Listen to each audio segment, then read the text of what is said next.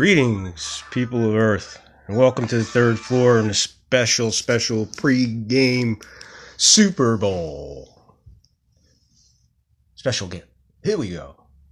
Yeah, just wanted to come on just before the Super Bowl. They're rolling it down here. Big day, man. We're all excited. We're all ready to rock. Let's keep a couple things in mind first. All right, please, guys, just everybody be responsible, man. There's Uber, Lyft. There's all kinds of ways home. Most bars have shuttles, anything. Guys, leave your keys. Girls, leave your keys. Rock it out, party it up, have a great time. Just be careful. Please, don't be stupid and drink and fucking drive. Smoke all the ganja you want. I got my first half grinder full and ready to rock. We're going alcohol free this year. No alcohol. We're just going to weed it up and pay attention to the game and absorb it. Again, do remember, Super Bowl Sunday is the #1 day in domestic violence. So fellas, keep it together, man. Don't fuck up, all right? Hey, and congratulations to the Hall of Fame class, Ed Reed, Champ Bailey. Who am I missing? I know I'm missing two guys. Monchek for the Jets, the center. And I said Ed Reed, Champ Bailey. And I'm missing one. All right, what the fuck? All right, shit's kicking in. Apologize for that, all right? I had it before I got on the air, and now, honestly, it just slipped my mind.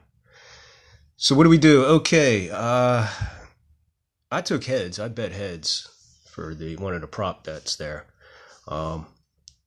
Just looking into another one and take heads. Patriots win the toss by calling heads, and they take the ball. I'm on that one. Once again, Patriots win the toss by calling heads, and they take the ball. They do not defer. I'm all over that one. I'm listening to a lot of radio today, a lot of the pregame, and a lot of people are looking at Sue and Donald as the key elements for the Rams as far as the defense goes. I'm a defensive guy. I love defense. I'm all about defense. And you know what? Sometimes when you do that in a game, and I know Belichick's probably got his plan ready or whatever, but sometimes when you concentrate on the two, another superstar comes out of nowhere. Dexter Jackson. Super Bowl MVP. Nah, but really, sometimes it's rare, but this is the Super Bowl. And the Super Bowl there's always guys that come out of fucking nowhere, man, to be the heroes.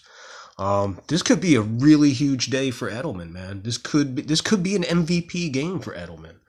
I took Brady in the MVP because it's so simple as far as quarterbacks, you know what I mean? And if they win the game, how do you not give it to the 41-year-old? You know what I'm saying?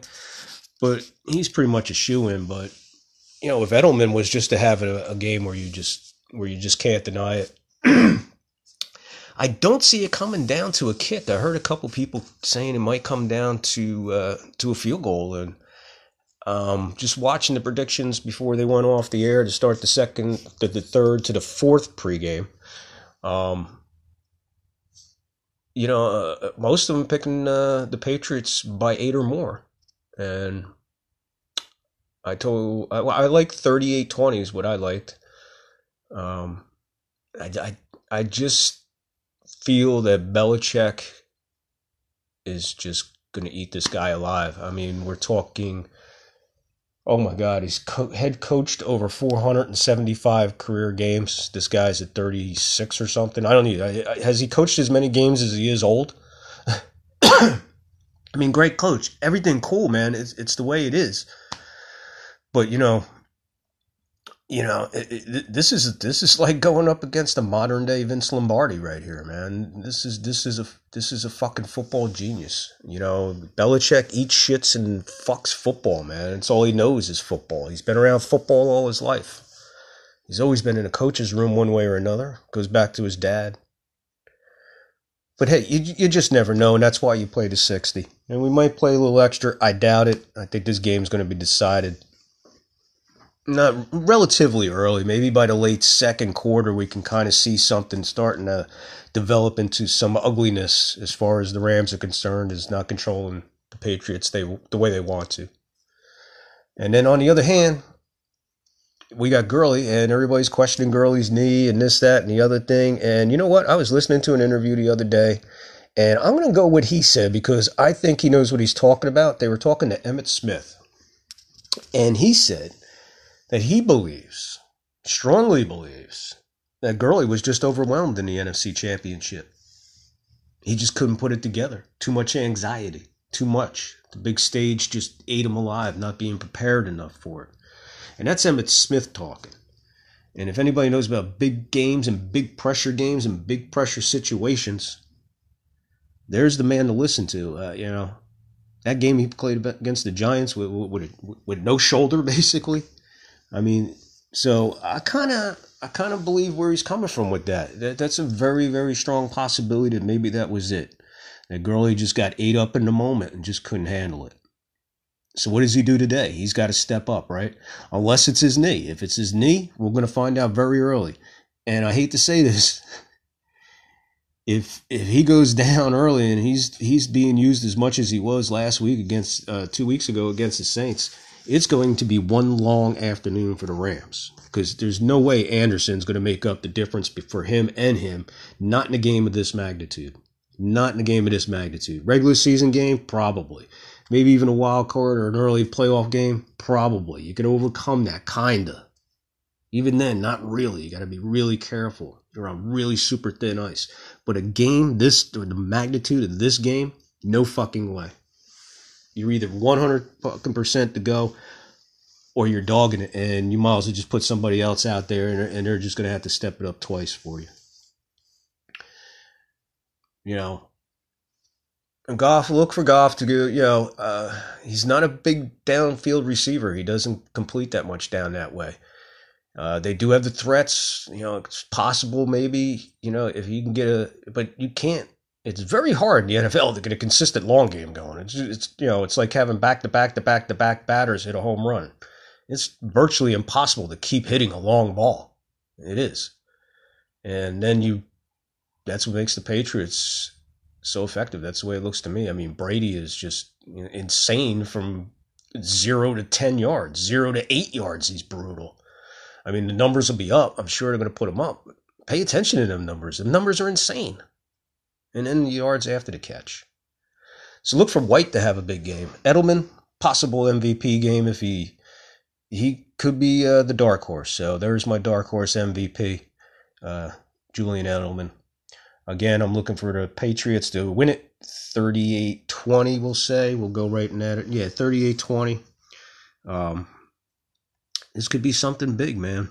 I mean, I hope it's a great game. And no stupidity, no blown calls and all the other happy horse shit. And, we just go and we'll have a good game. We'll go check out the game. I'll be back at halftime with a halftime report. Fuck the halftime show. I am not in the mood for fucking these guys to be talking shit during the Super Bowl. Just play your fucking music, get off the fucking stage, and then down the road we'll go, if you know what I mean. So everybody buckle up, man. Let's go have a good time. And again, remember, everybody just be responsible, okay? And hang in there. And we'll see you, well, we won't see you, but you have a good possibility of hearing us at halftime. So, again, from the third floor, Super Bowl pregame special brought to you by me. Okay. Again, go have a good time. We'll see you at halftime, folks. Oh, don't forget to bowl up, bong up, then beam up to the Third Floor Podcast. Get it on, people.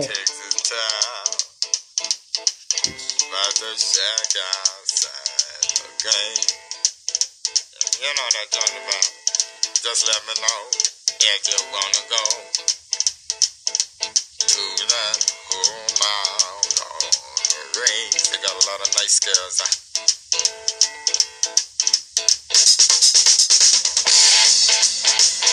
mercy. Have mercy, baby. How.